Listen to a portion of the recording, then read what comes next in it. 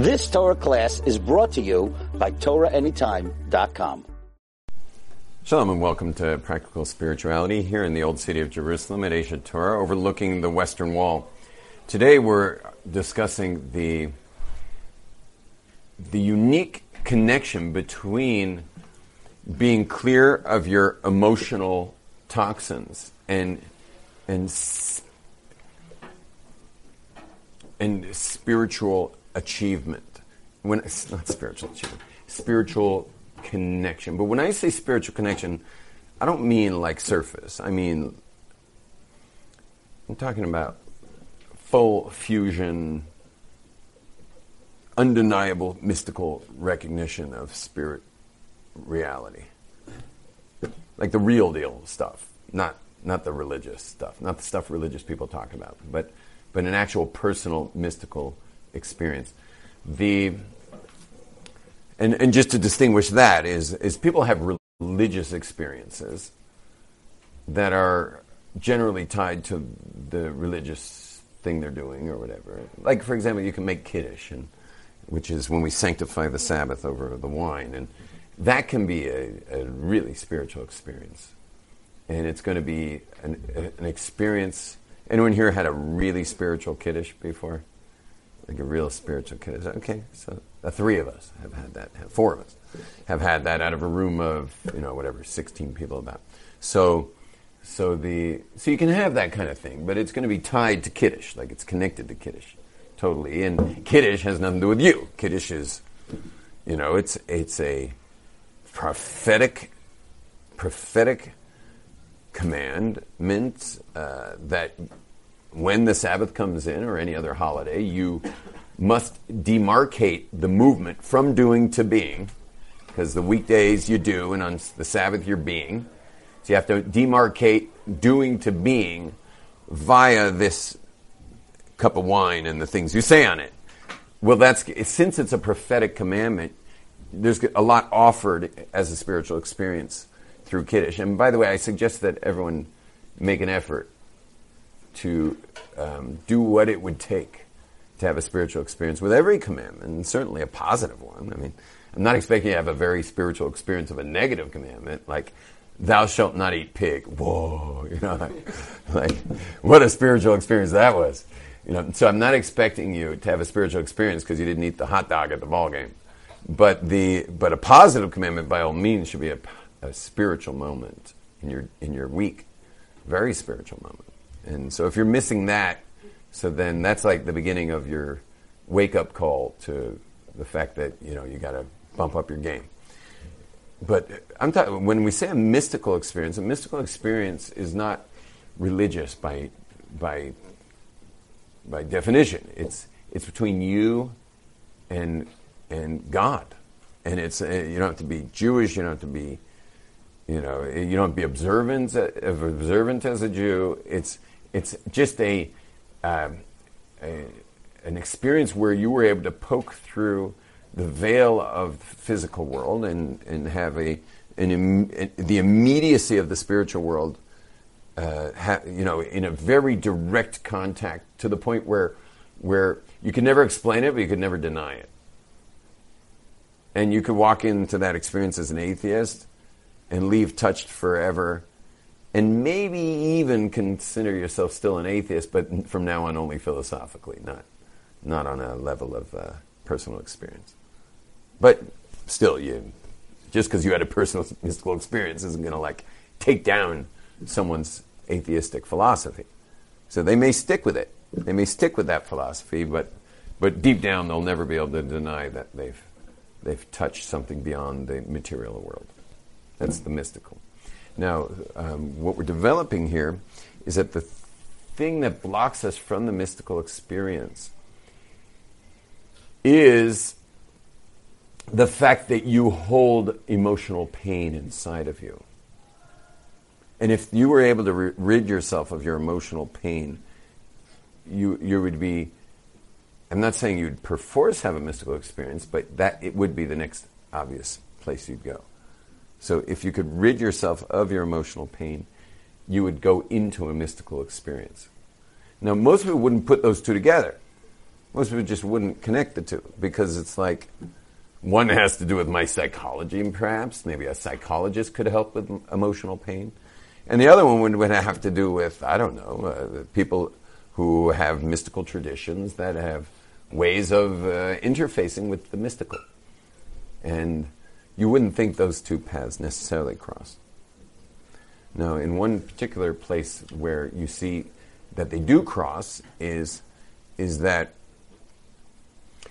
when someone has a full catharsis, meaning a full emotional release of their, some kind of toxic emotions inside of them from some, either an event or it could be just an ongoing thing they have, that when someone releases all that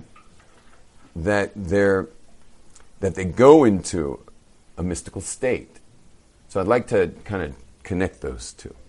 And what I believe is the connection of the two is the ego. When someone has what's called the ego death, when you go into an egoless state, you can go into a mystical trance at that point. When you're egoless, there's a mystical state available right there. And we have various ways of knowing about that. One of them is that many prophets, especially the most famous prophets of Israel, they achieved their prophecies in the wilderness. They were shepherds generally, and shepherds spend all their time in the wilderness. And after enough time in the wilderness, you really succeed at becoming nobody, because there's just nothing but you in the wilderness, and there's ego is kind of hard to have when there's no one else in the picture. And so they would be by themselves in the wilderness long enough that a mystical experience would kind of descend on them. And so there's an egolessness there. So what is emotional toxicity? Emotional toxins and ego have to do with each other.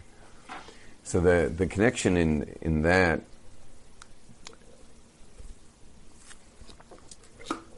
and I'm thinking out loud as usual, but right now I'm just working this out as I go, is a lot of the emotions that are the real toxins inside of us are humiliating.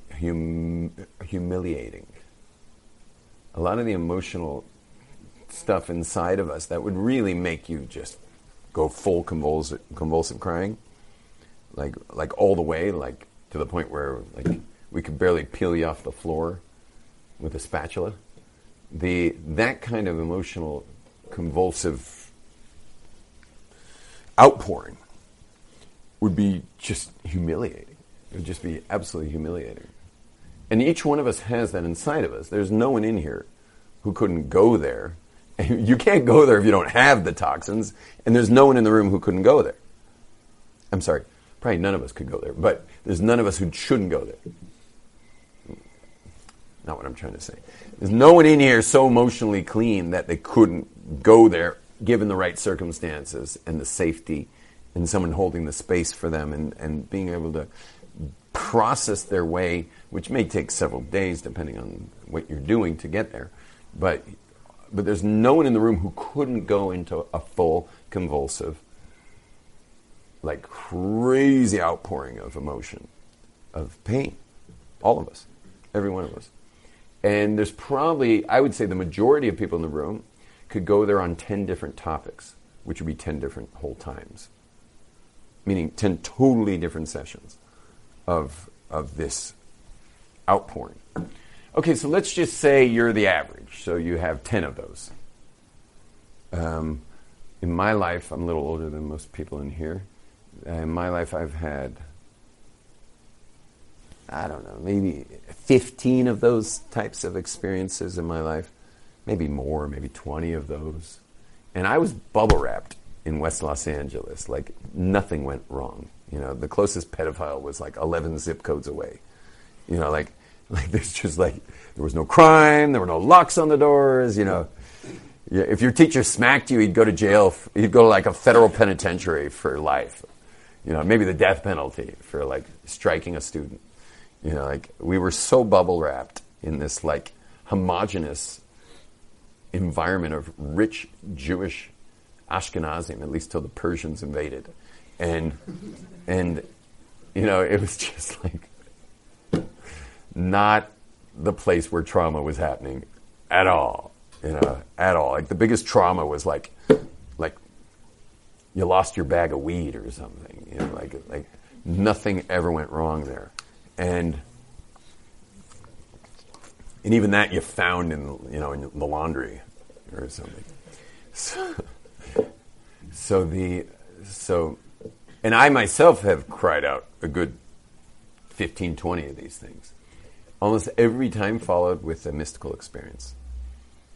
Almost every time. So what is it? So if you have those emotional toxins that are under the surface, they're being always shoved down, because how could you go on? You can't go on with those. You either get rid of them or shove them down, but you can't have them hovering around your consciousness. You understand? They can't be near the surface. And so you either have them deep down or they're coming out. By the way, they're wonderful to come out. You know why? Because when they come out, guess where they stay? Out, yeah. Everyone say out. When they come out, guess where they stay? Out. When you shove them in, guess where they stay? In. And believe me, they affect you. But what happens is, if I have a volcano that I'm, an internal volcano that I've kind of arranged my life around it not exploding, it's not erupting.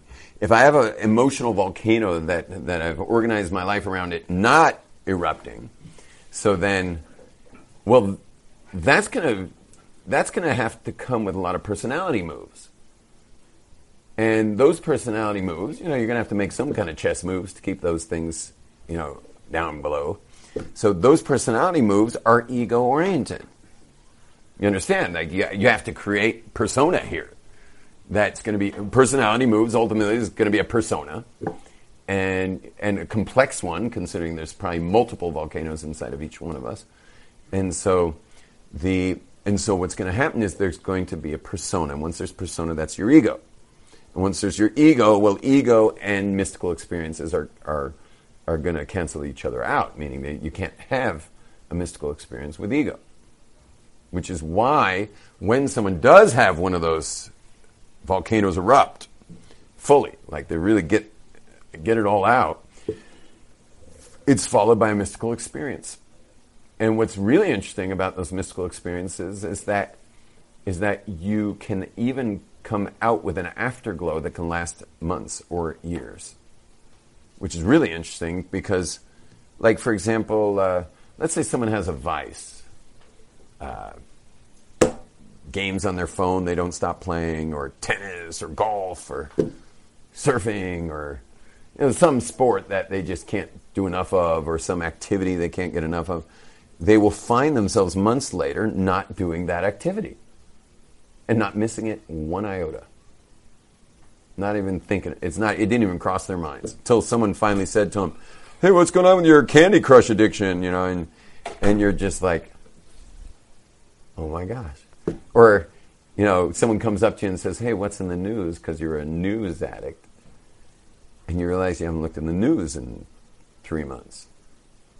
Which is really interesting. That after the mystical experience, the things that you use as a diversion no longer are necessary. You're just hooked up, locked in.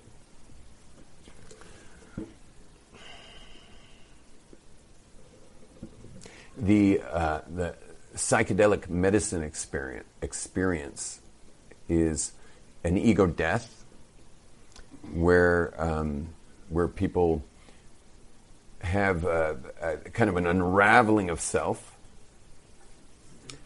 often meeting those dark spots inside of themselves, coming with a deep emotional release, same exact type of thing, and then followed by a mystical experience, all in one package, and then often followed by several months of an afterglow where they're just not interested in their vices anymore.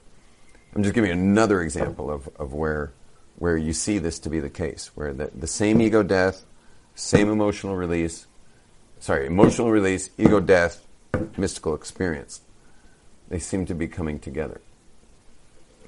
What all of this means, I guess for us, is that we all should be seeking. We should all be seeking those releases. We should all be seeking that with great ambition. We should be ambitious about our scary emotional parts inside of us. Now, I know that if you're a young, for example, many of you young girls here who are anywhere between 18 and 23 or 22, nobody wants that. You don't want it. Your teachers don't want it. Your parents don't want it. Nobody wants it. Nobody wants it, but at the same time you have to let go of spiritual attainment, which relegates you to religion, which is fine. I mean, it's okay to be a religious person, but it means not having a personal mystical experience, which is a little hard because you're kind of stuck with your parents' God, which is called Elokei Avosai, the God of my father. Which is not the end of the world. I mean, you can have the God of your father. That's a good thing, but not Elokai, not my God. And I'm sure there's also boys here of young ages that would also be scared out of their pants to have such an experience as to have a full release like that. It's destabilizing, But the funny thing is who's more destabilized? Someone who did it and got it out, or someone who holds it in? Who's more destabilized? And what's the definition of stability? It seems the definition of stability is how much stuff can you hold inside. That makes you stable. How would you like to marry a stable person based on that definition? Would you want to marry that guy? How much stuff can you hold inside? How much dark, rotten, festering, moldy, emotional toxicity can he hold inside and still appear normal? You realize that's what we call stability, ultimately, because there's nobody without the toxins inside. And so stability means I'm going to keep it all together. I'm going to hold it in. I'm going to have my act together. You want to marry someone with their act together? Or would you rather marry someone with their authenticity together? Which one? Because an act is never authentic.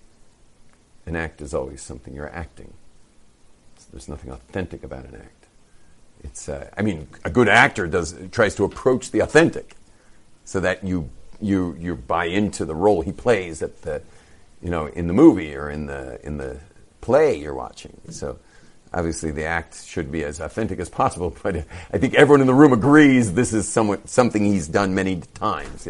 This is the third showing this week of the same exact story, and this is it is an act and not authentic.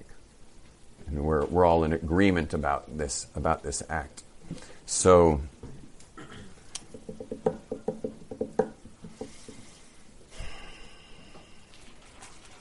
based on that, stability is someone who's released their emotional toxins. That's what I would call stable. Now, the experience of releasing the emotional toxins, does that sound like stability or instability? Which one? That's extremely destabilizing. Why? And that is why you don't go there alone. If you're going to do that kind of work, you have to have someone who knows what's going on so that you can let go. Also, what are the chances of you going there without going into some state of surrender? Could you ever go there without some state of surrender? Yes or no? No, you have to. You surrender and going there to allow your emotional volcano to let out all its toxins would require surrender. You have to go into a state of full surrender. Well, how are you going to do that? And the answer is that you need someone who is not surrendered. You need someone in there who is holding the space for you to do that. so that you can do that. Because it's not somewhere you go alone. You get that? Like, you just don't go there alone. You need someone holding the space for your surrender. And so that's really important. You're also going to need time. It's going to take hours. So that automatically disqualifies therapy, because you can't do it in 50 minutes. You're nowhere in 50 minutes, 5-0. You're nowhere near this experience. It just does not take place, period. It will never take place in therapy, such a thing. Which is very interesting, because that means that our deepest issues will stay, even if we're in therapy. And I've actually met many of them last week, actually, when I was working in New York, because I run a seminar that does this work called The Possible You. And I just ran it in three of those in New York for the last 2 weeks for, I don't know how many people, 56 people, I think it was. 3 different seminars broken into 20 about each. And my staff and I held space for the people to go there. But many of those people came up to me or spoke to the whole group saying they had spent tens of thousands of dollars. And one was he said hundreds of thousands. I don't believe that, but I believe that it was over $100,000 in therapy. And he only cleared out the stuff once he had the hours available, which obviously we're going to give, because that's the name of the game, is to release that stuff. You got to get it out, and it's going to take time. And you need the staff, and we do a lot of surrender work. First of all, you have to charge a lot so that people will surrender their money. They have to feel they've let go of something. So you can't make it cheap. It's got to be a lot. Now, when someone's desperate, okay, so you just like secretly let them in. But and just hope the room itself does the work for them without them releasing money. They don't have any money anyway. Shalom, ladies. Table for 3. All I see is one chair. There's another chair. Here's a third chair. You mind helping with... Dudes, can you just grab a chair each and bring it back there? Grab that for your partner, and then this one will go to the back. Sorry, we're a little short on chairs today. Just put it right there. Yeah, that's good. If these chairs weren't so clangy, I wouldn't interrupt my classes for them. But it's like, the second you move one of those chairs, you got to stop.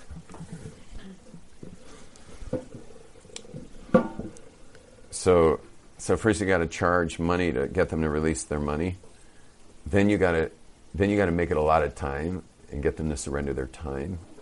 I mean, you need the time anyway, but a lot of time.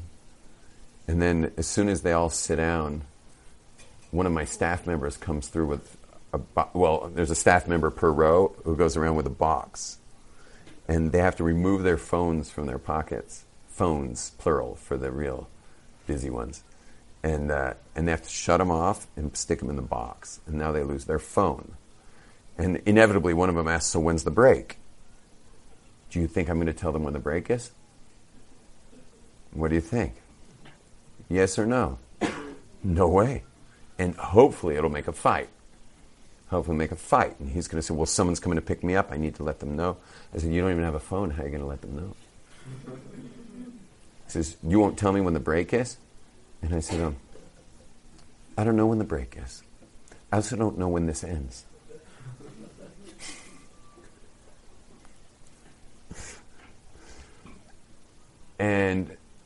And they go into this like psycho thriller that I'm messing with them the whole time to get them to surrender the fact that they're not in control of this. And what's a lot of fun is what's a lot of fun with all this is the hi ladies, standing room only today. Hi. What's close the door, please. What's a lot of fun with this is that the I forgot what I was going to say.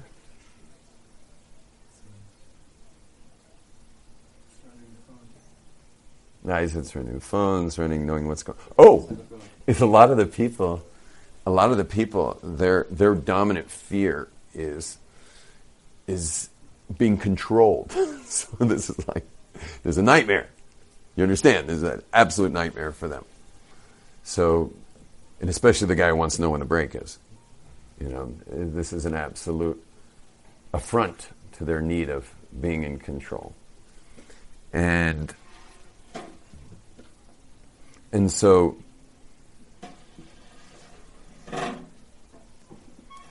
on the one hand, it's really important to let them know they're safe. And on the other hand, it's really important to let them know that they're not in control.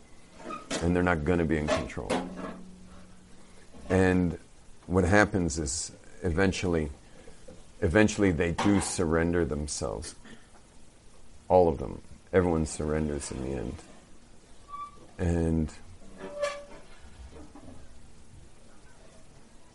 And then there's all these release situations happening where people are releasing toxins from themselves, emotional toxins. The volcanoes are going off. And then the whole thing turns mystical. The whole thing goes fully mystical at that point on. Everything just moves mystical. So like our last 5 hours together, in the room together, 5 hours straight, is just a pure mystical experience. Where what I do is my commitment during those 5 hours is to give them kind of a way to hold, like a vessel to hold this spirituality that flows into the room after the emotional toxins were released. And then all of a sudden the whole room realizes that everything they thought they were doing there had nothing to do with it. Because everyone thought they were there to do all this work on themselves. When we work on ourselves, it's well, I mean, there's certain things you got to work on. I mean, stinginess you got to work on, laziness you got to work on. You know, you're going to bed at 3 a.m. every night because you're addicted to YouTube. You know, you got to work on that. There are certain things you got to work on. I call that personal growth. But personal transformation work, which is a little different than personal growth, personal transformation work it's not something you work on. It's something that happens when you're in the right conditions to release all the emotional toxins, and then the mystical experience starts. And once you're in that mystical experience, then to realize at that point that this is a spirit world. None of this is real. None of this whole world we live in is a digital simulation. Ooh, we just ran out of air. I have extremely good sinus system that knows the second we're out of air. Do you mind opening that window, please? And slide over so you can open it. Yeah. Sorry about the ambient noise, but we just need air. Did anyone else notice that second we ran out of air? No one else noticed? I have extremely clear sinuses and an insane sense of smell. So the second there's not perfect air in a room, I'll like, boom. Like, we used it up. There's nothing left in here.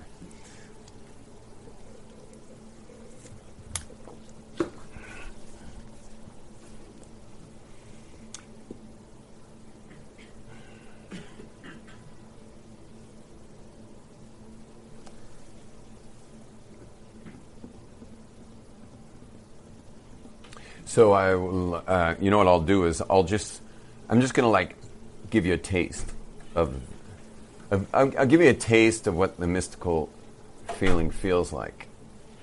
Just to give you a taste of it. It will be nothing more than a taste because we didn't do all the work that it comes with to get rid of our stuff. But at least you can get a little taste. And I have to do it kind of quickly because we're a little short on time.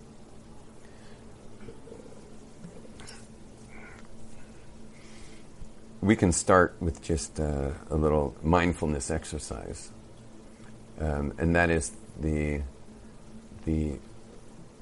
I'll ask you a question. Are you aware that you're aware? Are you aware that you're aware? The answer is yes. Everyone in this room is aware that they're aware. Are you aware that you're aware? For sure you're aware that you're aware. So now you might be asking me, like, why am I using the word awareness twice? I'm aware that I'm aware. And the answer is that, yeah, because you've got a brain that takes the stimulus of the room around you, the sounds, the temperature of the room, the people around you, and the feeling of your clothing, and the sight, the sounds, the aromas, hopefully not too many. Oh, I have some, I might as well burn some, I have my little incense burner here. Today's, on the menu today is copal. Hopefully you'll smell it, because I'm a little low on it. Copal is like a Native American, comes from some tree sap. It's usually used in like sacred ceremonies and stuff. Hopefully you'll get the smell. It's really sweet. Women are crazy about copal. Men like it, but men like a little more bitter smells when it comes to incense. It seems to be, friends, the best. You smell it yet? I smell it like a mile away. It's really, I'm pretty short on it here. Don't you guys carry around digital incense burners? Yeah, I think we're officially out of copal here. You have a different flavor or smell, whatever? I didn't bring any on me right now. So it's not toxic, right? It's tree sap. So hopefully you'll smell it. It should get over to you eventually. Didn't get to you guys? Oh, got to you. It's pretty special, right? Got it? Copal is very special. Yeah, it was copal. So, anyway, so when I ask you, are you aware that you're aware? Are you aware that you're aware? So one awareness is just your brain being stimulated, because you're certainly aware that there's like stuff here, like there's an awareness. But then there's a you that's aware of that. There's a you that's aware of that. So everyone take a breath and get closer aware of that awareness. You see, since you've been sitting in here, I've been stimulating you with this class. Just your eardrums getting stimulated, your visuals. And because you weren't really focused on your awareness of the awareness, so the brain awareness had, so to speak, hijacked your awareness. And by discussing the awareness of your awareness, now you kind of get yourself back to being the one whose eardrums and eyes are being stimulated by the voice and the sights. You get that? You're getting back yourself in the equation of sitting in this class.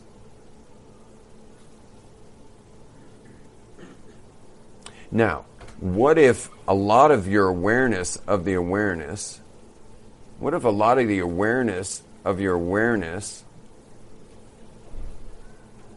was being hijacked not by the stimulation of this class, but rather was being hijacked by complex defense mechanisms to keep you safe? When I say safe, I mean emotionally safe. What if you had complex systems going on literally inside the brain? They're not going on in you, not in that ultimate awareness of the awareness, but the brain that gets stimulated by sound and sight is also getting heavily stimulated by a super complex, sophisticated defense system to protect you emotionally. Almost like protecting you from falling off a cliff on a hike, which is a real danger, but it's actually protecting you from all kinds of complexities that are not a real danger. In fact, there's no danger at all. But yet the hijackings coming from super complex, sophisticated moves being made to protect you. And now imagine that that all that stimulation goes away, and you need not protect yourself because there's nothing to protect yourself from. And when you, and how do you know there's nothing to protect yourself from? Because on the one hand, there's trusting in the person who holds the space. But even without that, let's say you actually released everything you had to release in that safe space, only to discover that you're free. And that it was all okay. I mean, it was scary as hell and probably humiliating that you had to do that, and maybe people saw you cry like that. You know, that might have been very rough. But now it's out. And then you realize, oh my gosh, like if that's out, I don't need to be vigilant anymore, at least for that volcano. That's one less volcano inside of me that I've got to be vigilant for. And so the part of the brain that's vigilant has gone kind of flatlined. It's no longer protecting you because it doesn't need to, because you let the volcano go. You released it. So then what comes up is the awareness of your awareness, meaning the pure conscious self, the real self, suddenly has center stage. Well, what is that awareness? What is the pure consciousness that now has center stage? What is that? And the answer is, it's part of God. And as the two fuse, you get your mystical experience. As those fuse, meaning as your awareness of your awareness, as that awareness, that pure consciousness, then takes the stage. So then you realize, obviously, that it doesn't have an existence, doesn't show up in an MRI. I mean, there's no I in an MRI. It doesn't show up in an MRI. It's not in any brain scans. It's not a physical part of you, the awareness. It's something beyond, way beyond you. And it's somehow connected beyond space and time. It only knows now. It never dies. It never gets old. Has no connection to age whatsoever. This is why, as an athlete, I used to see people in wheelchairs, and I was thinking, oh, what a life, you know. Until I finally realized, what is my life? Well, because I have arms and limbs, and, you know, like I can race down a hill on a bike or surf a wave. No, my life's my consciousness, and that person in that wheelchair has that. And even that Down syndrome kid has that. And you see Torah always defends them. Torah defends the oppressed, the downtrodden, and the cripple, and anyone in any situation where they are somehow in a deficit. The Torah will always defend them, because the Torah is always talking about the supremacy of the conscious soul inside of all people. But ours so often is veiled by the protective devices that we've set up to protect us from basically nothing but a repeat of some uncomfortable situation you had probably as a kid, where there was some situation that wasn't comfortable, wasn't good. It was something that was hard for you. And so ever since then, your brain set itself up to vigilantly protect you from a reoccurrence in some adult situation, which would never happen anyway, because you're not a dummy. You're not going to wind up in that situation. So then you just spend your life vigilant, and of course, with your true consciousness eclipsed and the mystical experience far away. But by going in there and releasing it all, you then get to the pure awareness of true consciousness, which fuses with God, and hence the mystical experience. And then now re-embracing, reintegrating all Torah commandments, especially the positive ones. You're the most spiritual Jew you ever met.